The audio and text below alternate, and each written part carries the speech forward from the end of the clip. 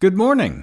Loudoun County supervisors will be asking federal lawmakers to take the next step toward legalizing industrial hemp by taking it off the list of federally controlled substances. For Friday, September 7th, it's your Loudoun Now Morning Minute.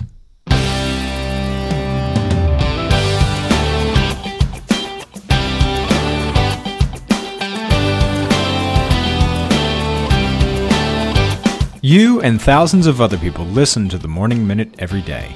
It's trusted, it's personal, and you take it with you wherever you go. So if you've got a business, why not advertise on the Morning Minute and reach the thousands of people listening right alongside you wherever they are?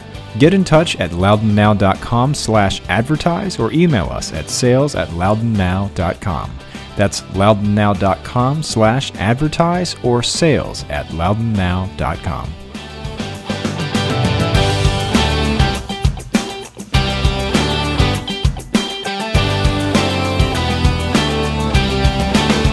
Thanks for being with us. I'm Rence Green.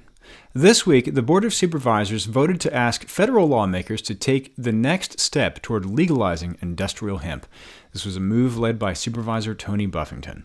Industrial hemp has long been caught up in the blanket ban of the plant Cannabis sativa, aimed at its cousin Cannabis sativa indica, or marijuana.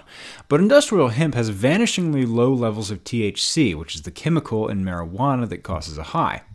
Loudoun economic development officials and agricultural organizations like the Virginia Farm Bureau have pointed to hemp as potentially a boon for farmers. How much help it will be exactly remains an open question. With rare exception for academic study, it has been illegal to cultivate hemp in Virginia since the 1930s. The last person who grew hemp in Virginia is probably dead. That means basically that farmers will have to relearn how to get the most out of the crop, starting from square one. But the County Department of Economic Development has said it could be another choice for Loudoun farmers when they're figuring out what to grow on their land. A report by Loudoun County staff members lists use in textiles, industrial products, paper, building materials, foods, supplements, technical products like ink and varnishes, and personal hygiene products. Industrial hemp is described as generally understood to be an adaptable, low-maintenance crop that is viable across a range of growing conditions. Buffington said if you want farmers to keep their farms, then you have to give them the tools to do that. Still, some supervisors and Sheriff Michael Chapman worried about legalizing hemp over concerns about marijuana.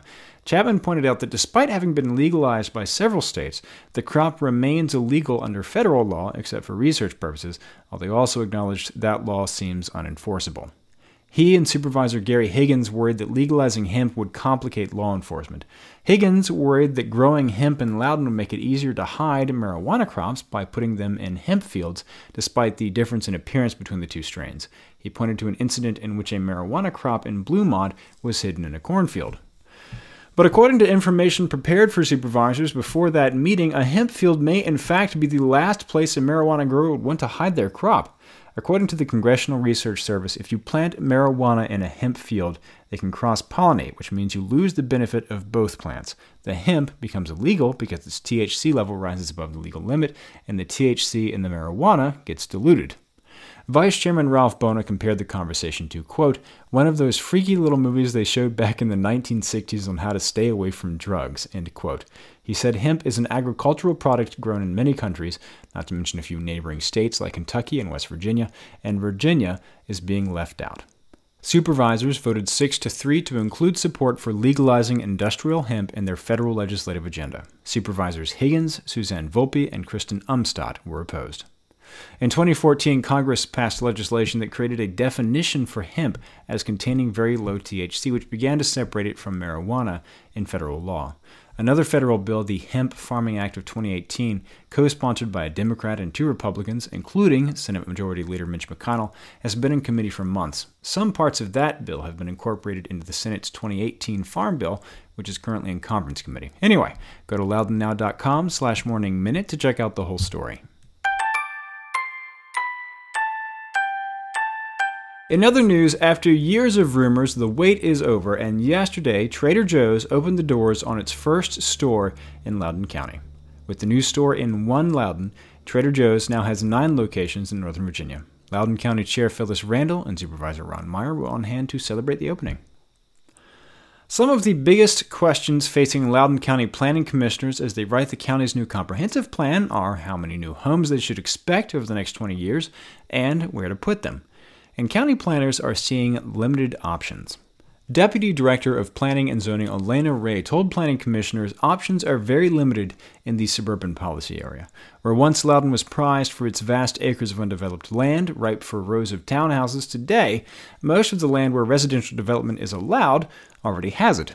In the suburban policy area in the county's east, county planners counted up just over 3,500 vacant acres where homes would be allowed. Planning Commissioner Jeff Salmon pointed out that's only about 1.5 times the area of South Riding, so not much if you're dealing with growth across an entire county. The land needed for capital facilities like schools, libraries, and parks to even serve the homes allowable under our current plan, but that have not yet been built, is estimated at almost 3,500 acres, and commissioners are looking at thousands more homes under the new plan.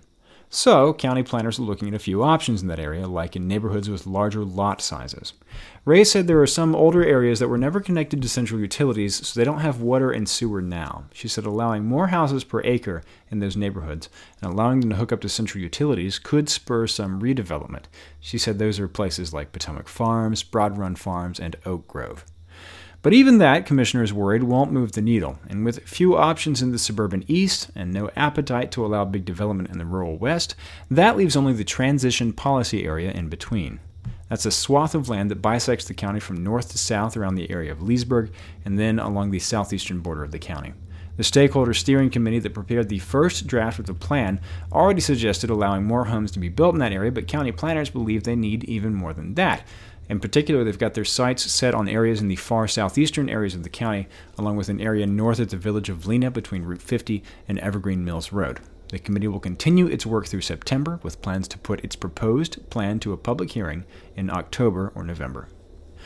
And did you know September is Attendance Awareness Month in Loudoun schools? This is because of a proclamation by the school board back in August.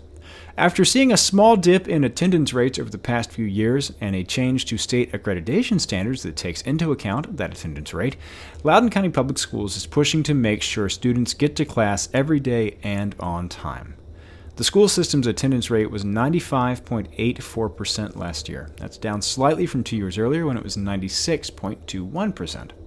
Loudoun still has one of the highest attendance rates in the state, but school administrators say they want to be proactive and break down any barriers to students getting to class. When they passed that proclamation about Attendance Awareness Month, school board members stressed that missing 2 or 3 days of school a month, regardless of the reason, is considered chronic absenteeism and can lead to academic trouble and higher dropout rates. The school system now has a 3-tiered system to addressing it. Step 1 is just letting every student and family know about the importance of attendance. Here we are on the Morning Minute talking about it, so good job.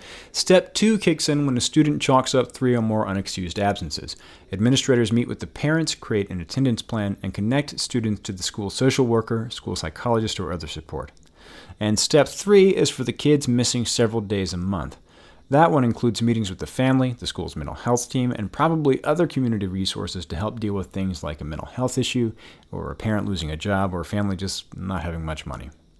There is also one other thing the school system can do as a last resort, reporting parents to the courts. In 2012, a Loudoun County mother was found guilty of violating compulsory attendance laws. She was fined $1,000 for frequently getting her daughters to Lincoln Elementary School late.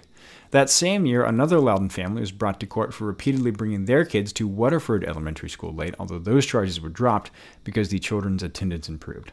Get the full story on this and all these stories over at loudounnow.com. On today's Get Out Loudoun calendar, it's First Friday in Leesburg. There's music all over the place tonight. Alex Kearns will be at Shoes Cup and Court from 6 to 8. The Caleb 9 duo will be playing jazz at Lightfoot Restaurant from 6 to 10. And David Davil is playing Donor Bistro from 6 to 9. And Crooked Run Brewing will be hosting a Market Station block party. Over in Ashburn, Alex Bertkey and Mark Powell will be playing Blend Coffee Bar from 6 to 9, and Flavor Food Truck will be serving. They won first place in the food truck category in our Loudoun's Favorites Readers Poll this year. And the Jason Perry duo will be playing B-Chord Brewing Company in Round Hill tonight from 5 to 8 p.m. Get the details on these events and check out the rest of the events calendar at getoutloudon.com. And if you like the Morning Minute, tell your cashier at Trader Joe's about it and subscribe wherever you get your podcasts, and it'll be waiting for you there every morning. Okay, have a great weekend and have a great day.